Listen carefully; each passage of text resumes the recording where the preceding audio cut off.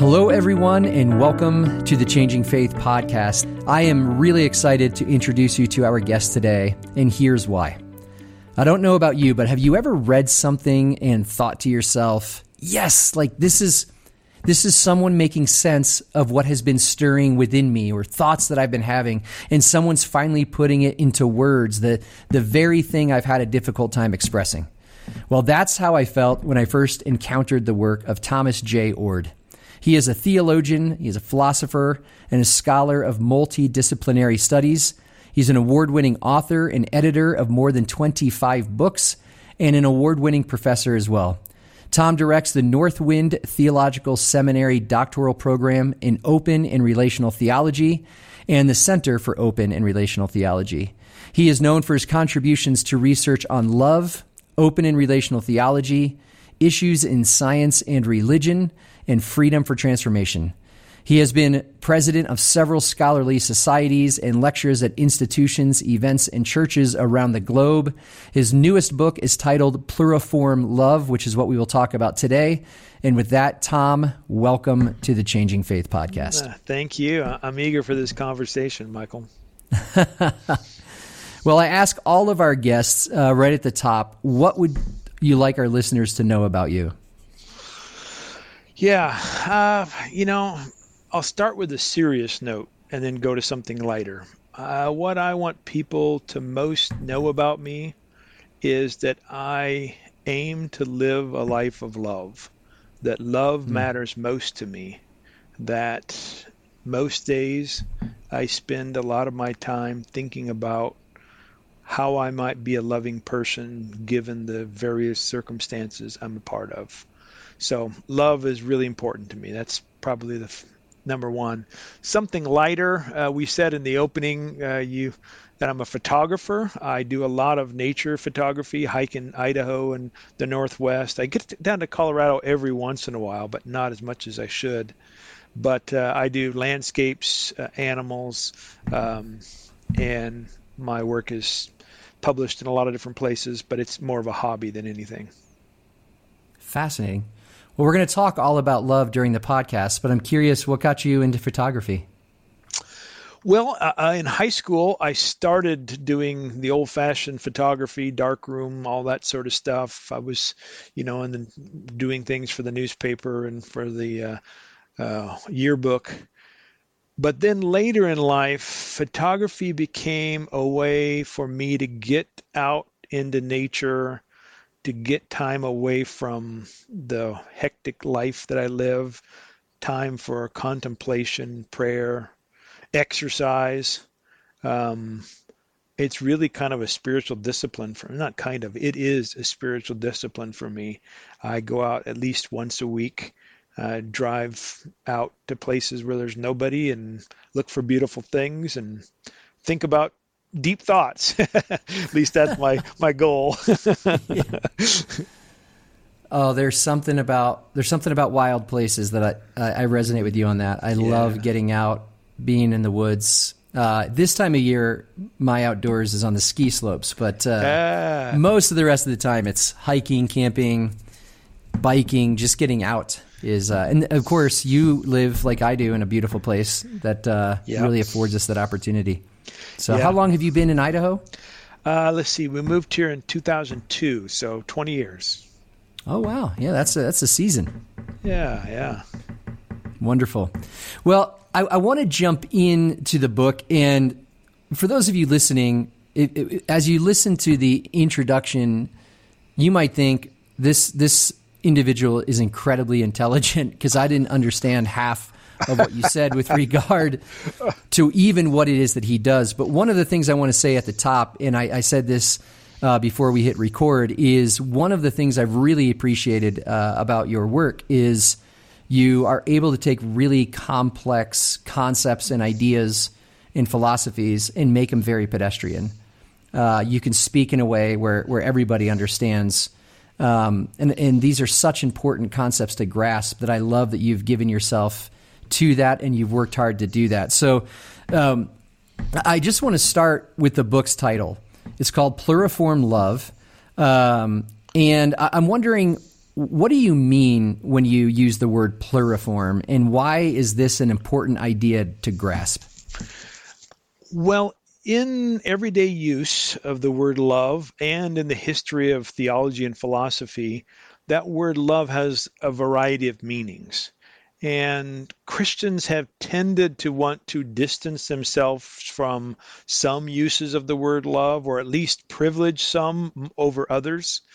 And in doing so, they've made kind of stark claims like love is really self-sacrificial, or they'll say only people who are Christians can love, or they'll say, God's love is loving you despite your sin and unconditionally, even though you're valueless or whatever. And often love gets painted into a corner, I think. And I wanted to say in this book that there are really good biblical reasons to think that love has many different forms. Yes, sometimes it's self-sacrificial, but other times you act for your own good. You love yourself in a healthy way. Love can be the love of friends, but also enemies and strangers. Love is not only giving, but also receiving. So I wanted people to have a more expansive understanding of what love is, while simultaneously providing a kind of framework so that love isn't just anything. So love isn't, rape or murder. I wouldn't want to say that's a loving act, but have an expansive understanding of love, and yet not so expansive as to make the word meaningless. Yeah. Yeah. So in some ways, one of the experiences I've had when it comes to whether it's theology or talking about God or sermons or the way we think of the Bible is it kind of closes down conversation. So we're always trying to get down to a singular idea, one way of thinking, which whoever's talking about it, typically they believe it's the right way of thinking. Right. And so in some ways what I'm hearing you say is like, no, let's open this up. Yeah. Because if we're talking about love, which is endless and eternal, how can we ever close it down? Would that be a proper way of thinking about it? I think so. Yeah. And so much of it is caught up in the kind of theological assumptions people bring to the Bible. So there's this whole tradition in Christianity that I'm sure you and many of your listeners are aware of that so emphasizes human sin, that thinks that we're just rotten sinners headed for hell and we can't do anything good, that those people can't imagine God would look at us and find something beautiful, excellent, worthwhile, lovely, something good in us to appreciate. But there's lots of biblical passages that talk about God's appreciation of us and finding us valuable. So some of the reasons why love has been too narrowed in Christian circles and beyond is these assumptions people bring to the conversation. So we've already been talking about love, but that's the second word in the title of the book is love. So if I were to ask the question, what is love, what is it that you'd say? All right, here's my definition. This might sound technical to some people, but I think if you think about it for a bit, it won't be too weird. It has three parts. First of all, to love is to act intentionally. Second part, in relational response to God and others. Third part, to promote overall well-being. Or another way to say it quickly is love acts intentionally in response to others to do what's good and helpful, to promote flourishing. So to use kind of more biblical language, love seeks abundant life. It seeks to be a blessing. It seeks shalom. It seeks what's fundamentally good.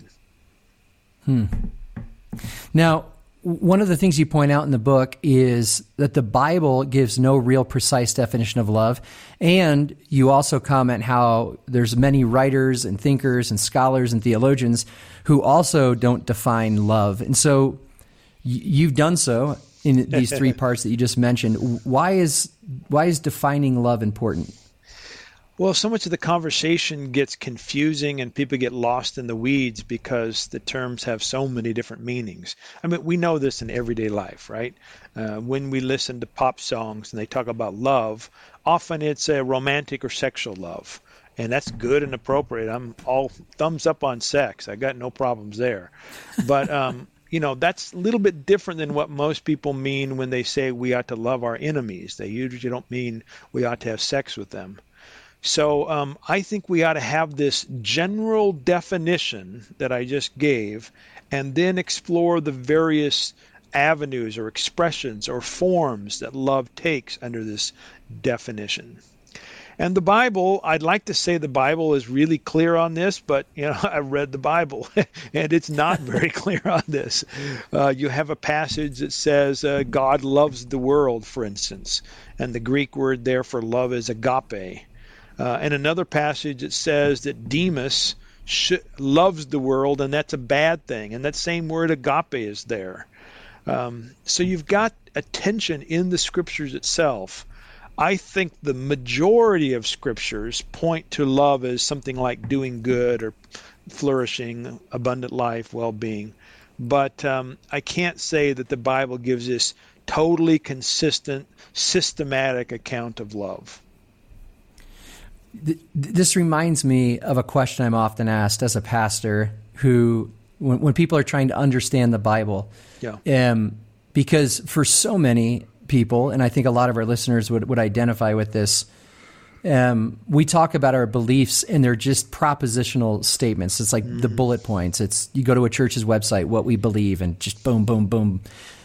The Bible doesn't offer that to us. No. And I understand the ancient Near Eastern realities in which the text was written and put together, and our modern Western world that we live in that's often is data and fact driven. But I'm wondering, I'd love to hear from you, why do you think the Bible in so many areas is, we could say, up for interpretation or unclear or not data driven with bullet points? What does that mean to you, or why do you think that might be the case? All right, here's the part of the interview where I say things that are controversial that some of your listeners won't like, all right? I think the writers of the Bible are inspired by God, but they don't always understand God. They don't always get God right. So I don't believe the Bible is totally without errors in all ways, etc. I think it represents really important information and relationships that people are undergoing with themselves and this God who I think really exists. But sometimes they just misunderstand what God's about. So the Bible becomes for us an important source, but something that requires our interpretation. And in fact, sometimes some parts deserve our criticism. So you'll see a passage that says, Jacob I loved, but Esau I hated. Does this mean God's in the hating business? You'll see a passage that says God wants them to commit genocide. Does that mean God really endorses mass killings? I don't think so. Another passage seems to rejoice about bashing babies' heads against the rocks. I don't think God's in the business of wanting that, causing that, or even permitting it, according to my theology. So we have to have some way to gauge Scripture on these sorts of issues. And I think there are a number of strategies. One of them is to point to Jesus as giving us the clearest revelation of what God's love looks like. I endorse that strategy. Another is to say, even if we didn't have Jesus, we have lots of Old Testament passages that portray God in a loving light, a steadfast love of God. So we've got these different strategies. I think when we come to try to figure out what love is about, including what Scriptures mean, we need to look at the majority witness, what I would say is the preponderance of claims about God in the Bible, and feel not only free but obligated to criticize some portions of the Bible. Mm. I'm trying to remember, and I'm blanking on it right now, but the theologian who talked about when we come to those passages, for example, you mentioned genocide, where God says, or the Bible says, God says, show them no mercy. Yeah. And said, when we come to those passages that are troubling within us, it's an invitation for us to begin enjoying this conversation. I'm paraphrasing, but this conversation that's existed between humanity and God until we can come to a place where we can read the text in a manner that's worthy of God. Yeah. And that's a little bit of what I hear you saying of don't just take it at face value all the time, especially when it's in conflict with, I love the term majority witness that you talk about. Well, you on when it comes to this idea of love, and I'm wondering if there's a connection here, but you make the observation in the book that love is often neglected by biblical scholars in their work, and I guess it's a little bit of conjecture for me to ask you why you think others do that, but why do you think that is the case? Well, actually, in the book, I really pick on one particular biblical scholar who's fairly influential, a guy named Richard Hayes. And he gives some reasons for why he doesn't think love should be the primary focal theme of his work. And one of the probably the most compelling is that he thinks that the word love is understood by much of popular culture as a kind of extreme relative tolerance, kind of anything goes, just love them as if, it doesn't matter what they do or how they think. And I don't think the Bible thinks of love like that. But this particular biblical scholar doesn't take love as primary, I think, because he's worried about what that word has come to represent in contemporary culture. That, to me, is like an easy criticism to make because I can just say, look, don't listen to contemporary culture. Listen to the majority biblical witness. I mean, you're a biblical scholar after all. But there's another kind of problem that's more common in Christian theologians, and it's harder for a lot of people to kind of sniff their way through or figure out. And that is, people will say things like, oh, God is loving, but God is going to send some people to hell forever. And somehow that's a loving thing for God to do that. And I just say, no, it's not. Or they'll say, yes, God loves, but God loves the chosen, the elect, not the sinners. Or they'll say, God loves everybody, but God allowed her to be raped. God permitted him to be tortured, as if somehow allowing rape and permitting torture is a good and loving thing from God's perspective. So a lot of people, including most theologians, give lip service to the idea that God is loving. But when the rubber meets the road on evil, hell, God's election, their use of that word love does not match what the way we usually think of love as doing good. And so part of this book is pointing out what I think are real problems within much of Christian theology on understanding what God's love is really all about. So you said at the very beginning, when I asked what your listeners know about you, you talked about your commitment to love, to act in love. In the book, too, I think it's in the preface, you said that your wife said to you, you're really writing another book on love. And so I'm curious, by contrast, you talk about some scholars who seem to gloss over it, but you've given so much of your effort and really your life to focusing on it. And why is that? Why have you been led to and compelled to do that? Well, there's a number of reasons. I could just say, well, because I think the biblical writers do, but I think telling a little bit about my story might help explain things. I grew up in a Christian home and going to church and, following Jesus was a real priority. I gave my life to Jesus many times as a kid. I became like an avid evangelist, going door to door, joined Campus Crusade for Christ, witnessed to people on airplanes and on the beach, one of those annoying people. And then about the end of my college career, I started reading some really smart atheists, agnostics, and people from other religious traditions. And for the sake of intellectual honesty, I had to admit I didn't really have good grounds to believe that there was a God, or at least the grounds I had weren't very convincing to me anymore. And I remember coming to pick up my fiance, who's now my wife, who mocks me for writing so many books on love, coming to pick her up, her getting in the car as we're on our way to dinner, and me turning to her and saying, I just can't believe in God anymore. Now, for me, this turn away from belief in God, it wasn't because like I had been abused by a pastor, or that, I wanted to sow my wild oats or anything like that. It was intellectual reasons. And I think partly because they were intellectual reasons, I kept out that quest.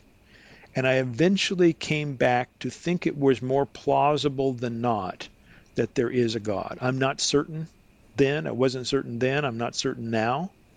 But I think there's good reasons to think there's a God. And at least initially, there were two major ones.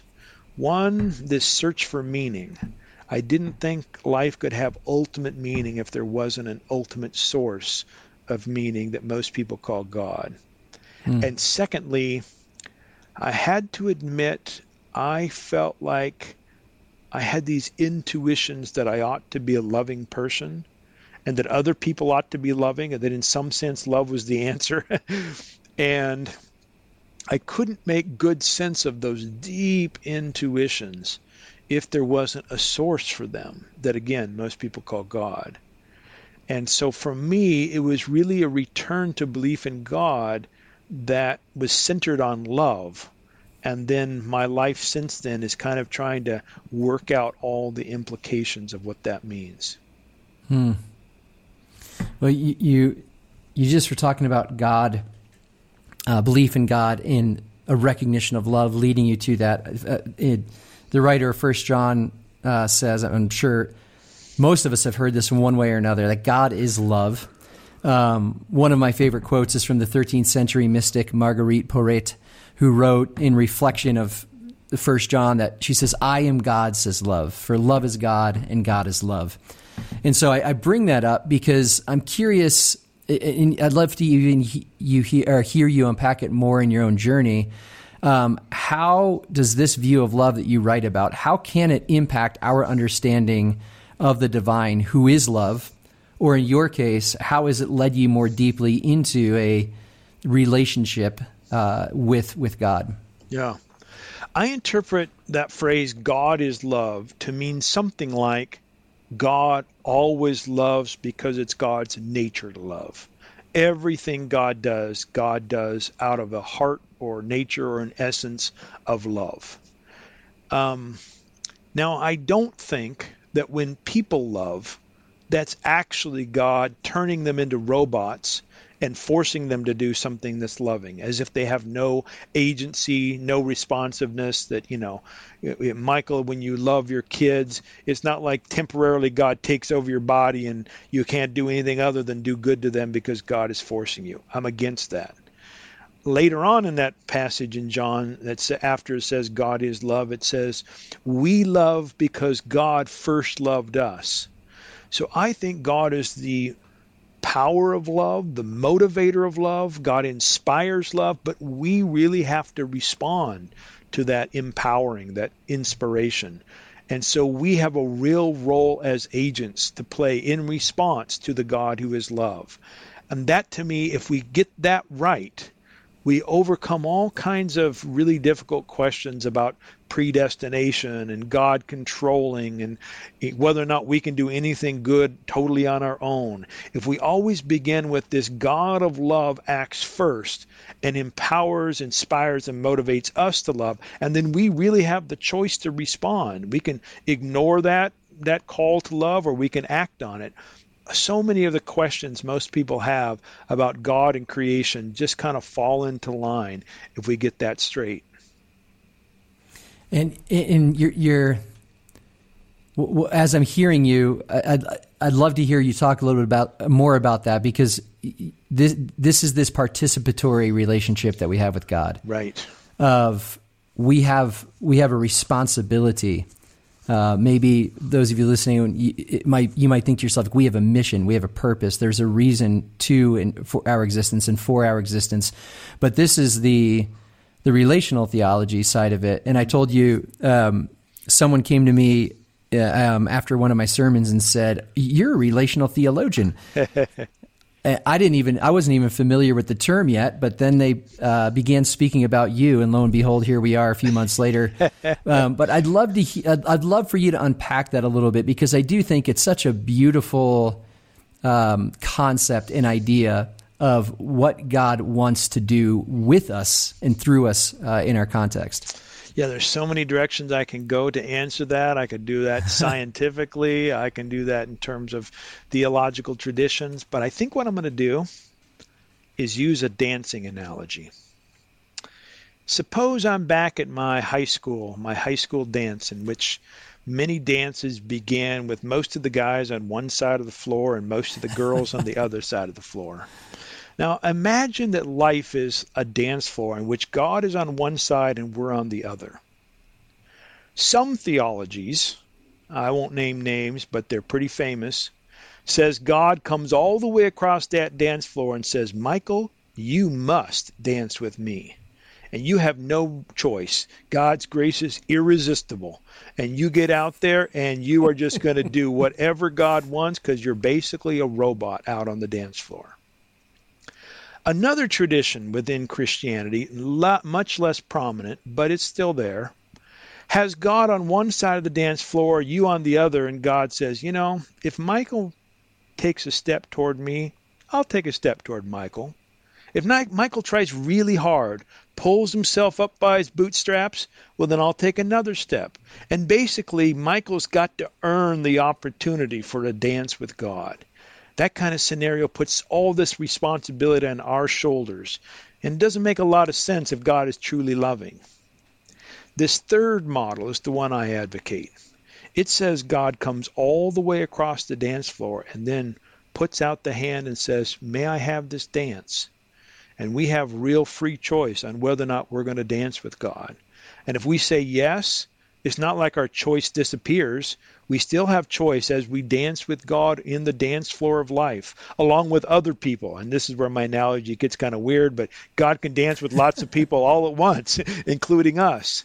And when we're on the dance floor with God, we still have free choices. We can cooperate well with God, and the dance can be beautiful. We can get out there and not cooperate well, and it's basically a mosh pit. Whatever happens, we continue to have free choice, and God continues to love and offer no matter what we do. It's up to us to cooperate with God and with others on the dance floor to make this a dance that not only benefits us and benefits others, but even can benefit God. I love that analogy. Oh, thanks.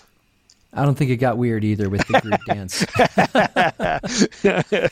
So what was that years ago? The Macarena, where everyone danced together. There so you it go. Works, Yeah. right? I just dated myself by dropping the Macarena. I'm sure there's some people listening like, I don't even know what that is, but there we are. But so imagine all those TikTok dances that are on right now, where people are doing everything in sync. It's the same kind of thing. There you go. There it is. You're more current than I am, apparently. I haven't gone down the TikTok rabbit hole just yet. I hear it's pretty powerful, though. It's a vortex. So. Yeah, I wouldn't necessarily recommend going down that hole. Yeah, I stay away from it, at least for now. But one of the things I enjoyed about the book is you spend time unpacking love as it's found in the Gospels. Mm-hmm. And so I'd love to hear you share just about what is the love of God, and how do you understand the love of God that we see on display in and through Jesus? Yeah, that word agape that a lot of Christians know occurs about 330 times in the New Testament in various forms. Another word that fewer people know, a word philia, occurs about 30 times. The meaning of these words aren't exactly clear in the Bible. They're used in a lot of different ways. God's love is multifarious, pluriform as well. So God not only loves us in terms of loving us despite our sin, in terms of forgiving us, but God also finds great value in us. And probably the form of love I like to emphasize the most, because I think it's the least emphasized in the discussion, is the form of love of friendship or cooperation or collaboration. That is, God not only loves us despite our sin, God not only loves us because of our value in God, but God loves us and wants to work alongside us in the world. I don't really emphasize the next idea that I'm going to tell you in this book, but I have in others, and it's pretty radical. So hold on to your seats here for a second. I think God simply can't get everything done God wants to see done unless we cooperate. I don't think God has the kind of abilities to just snap a finger to fix everything, even if we've refused to be a part of the process. God actually needs you and me for love to win. That's how much I think that philea, or that alongside of love, matters in the Christian life. Do you think there's a huge difference? A lot's been made of the words in Greek about love, specifically philea and agape. Do you, as you read them, see a huge difference in the way that they're used in the Gospels and in the New Testament, or are they similar, more similar than some people will give them credit for? Tons of similarity. In almost every instance in which philea is used, the word agape is used to mean virtually the same thing. And agape means lots of different things. It has many different forms, which again gets back to the pluriform. So agape is not only loving enemies, but it's loving friends. Agape is not only loving neighbor, but it's loving oneself. Agape is not only loving strangers, but it's also loving those in the church. So that word agape means a ton of different things in the Bible. I make the argument in this book that in the 90+% of instances, to love with agape is to do something that's good to promote flourishing well-being.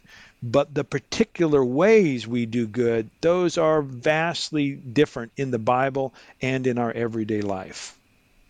And that's the pluriform love right there. Exactly. Yep. That's the point of my book. Yep. Yeah. It's interesting when you talk about God needs us, and you just said, this might be a radical idea. Yeah. I just spoke about this, I can't remember when, that you read the creation poem in Genesis 1, and by all accounts, by the end of that, you're like, I think God's pretty much got this taken care of. Until you get to Genesis 2, when he says to the human, hey, why don't you work the place and take care of it? Like, I want your fingerprints on it. You think about Mary. God needed someone to say yes. And that theme runs through Scripture so clearly. And it goes back to what you said at the beginning, is when we are just these dirty, rotten, filthy, stinking sinners, how could we possibly do anything with or for God? Right. God's done it all for us. And I think this is why Richard Rohr says, Jesus never said, worship me. He said, follow me. But we've chosen to worship him because it's easier. That's good. Yeah. Well, a lot of what Richard Rohr says is pretty good in my opinion. He's a good guy. Yeah. When you think about this idea of participation with God, and what does this look like in your life? Like you talked earlier about love, or in the life of someone else, because this can feel like a huge concept. Yeah. And so often we're such a progress up and to the right, achievement-oriented culture that when we hear these things, I can almost hear people going, yeah, but what could I actually do? Yeah. And so what would you say to someone who feels like this is so far beyond them to ever dance with God on the dance floor of life, as you said? I would say you're already dancing with God. The question is, are you dancing well with God? The question is, moment by moment, are you doing the best you can do given your circumstances?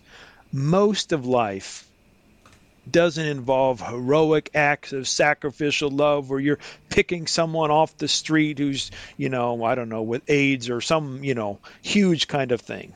Most of life is just loving by doing podcast interviews with people named Michael you don't really know very well, but you think, you know what?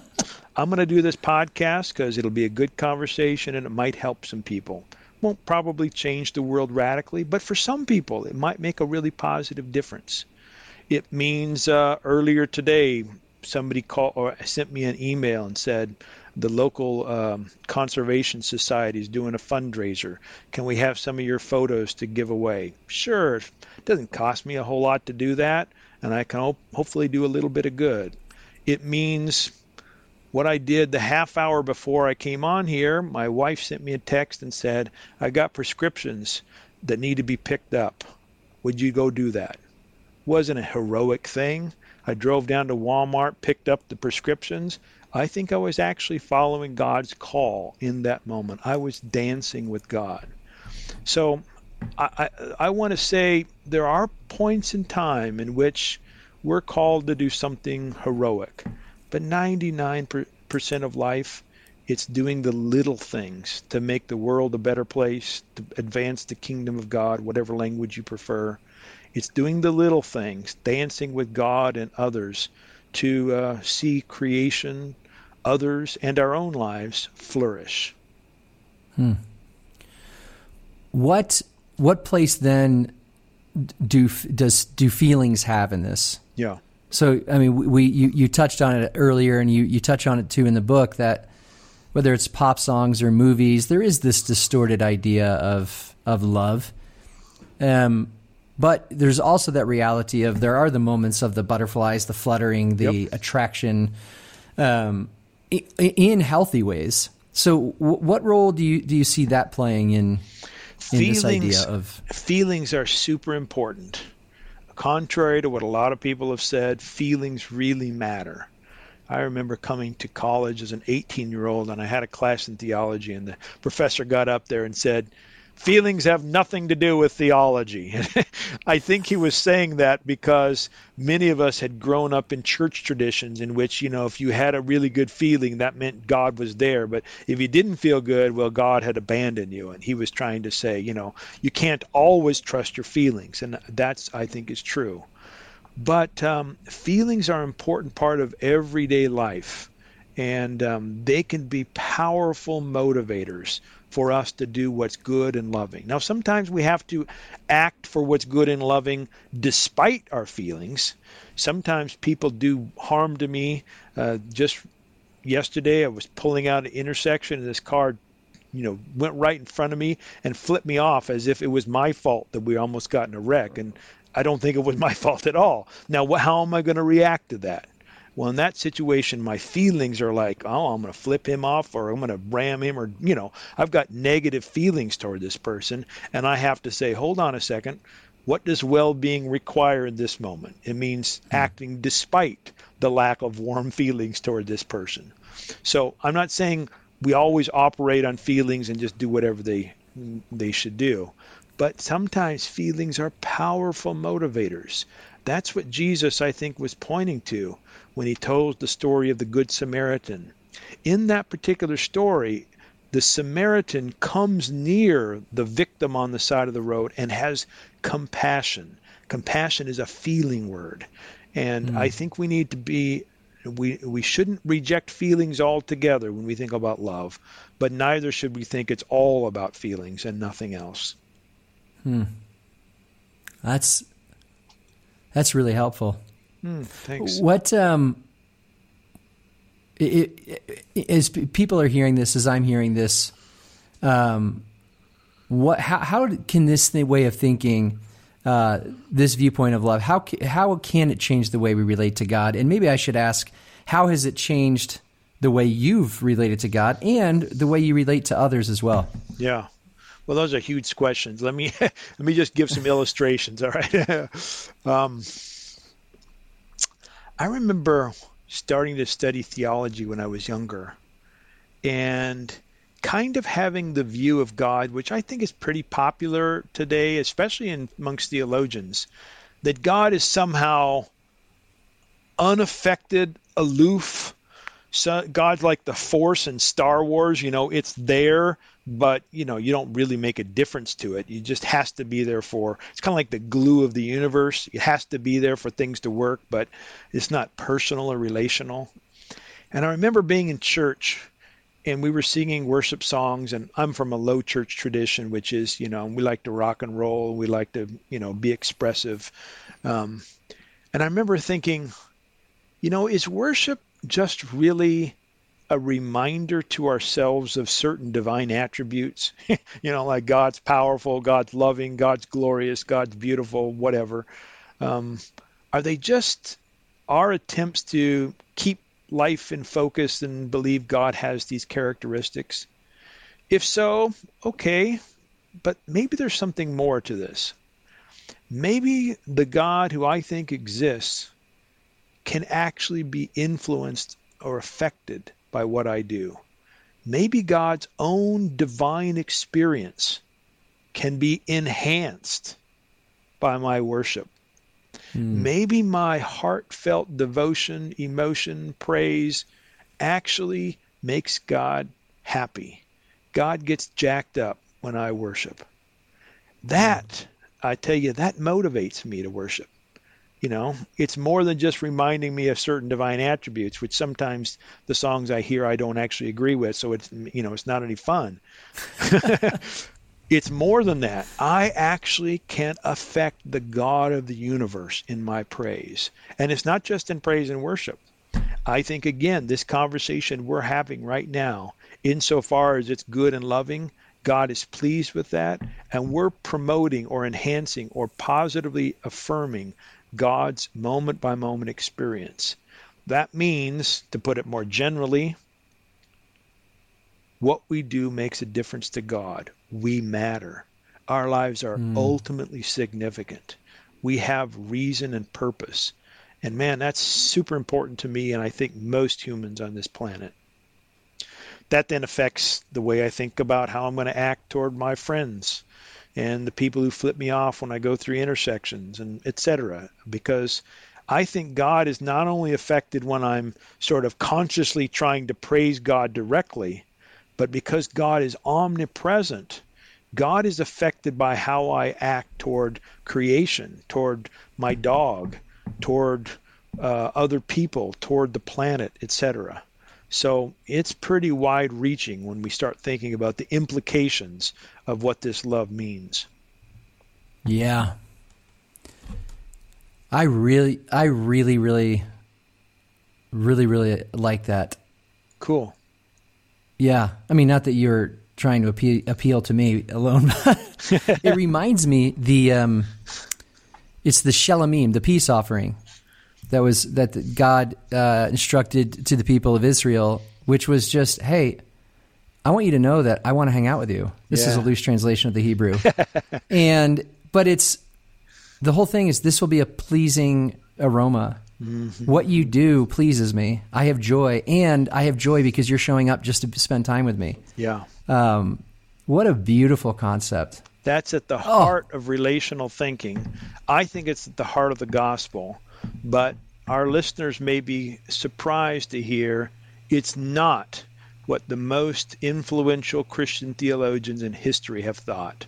The big-time heavy hitters like John Calvin, Augustine, Thomas Aquinas, Martin Luther, all of them thought, well, God isn't affected by anything we do. And I just think they're dead wrong. Was that Aristotle, the unmoved mover? Yes, Aristotle, before all those folks. But they were influenced by Aristotle and Plato, for sure. Yeah, this God who's out there somewhere sitting on a throne, big white beard. Obviously, he's white too. Oh, Tom, I think we could talk for a long time. Yeah. So, with that said, next time you're in Colorado to take photographs, I'll just hike next to you. We can continue to unpack this. But where can our listeners find you online?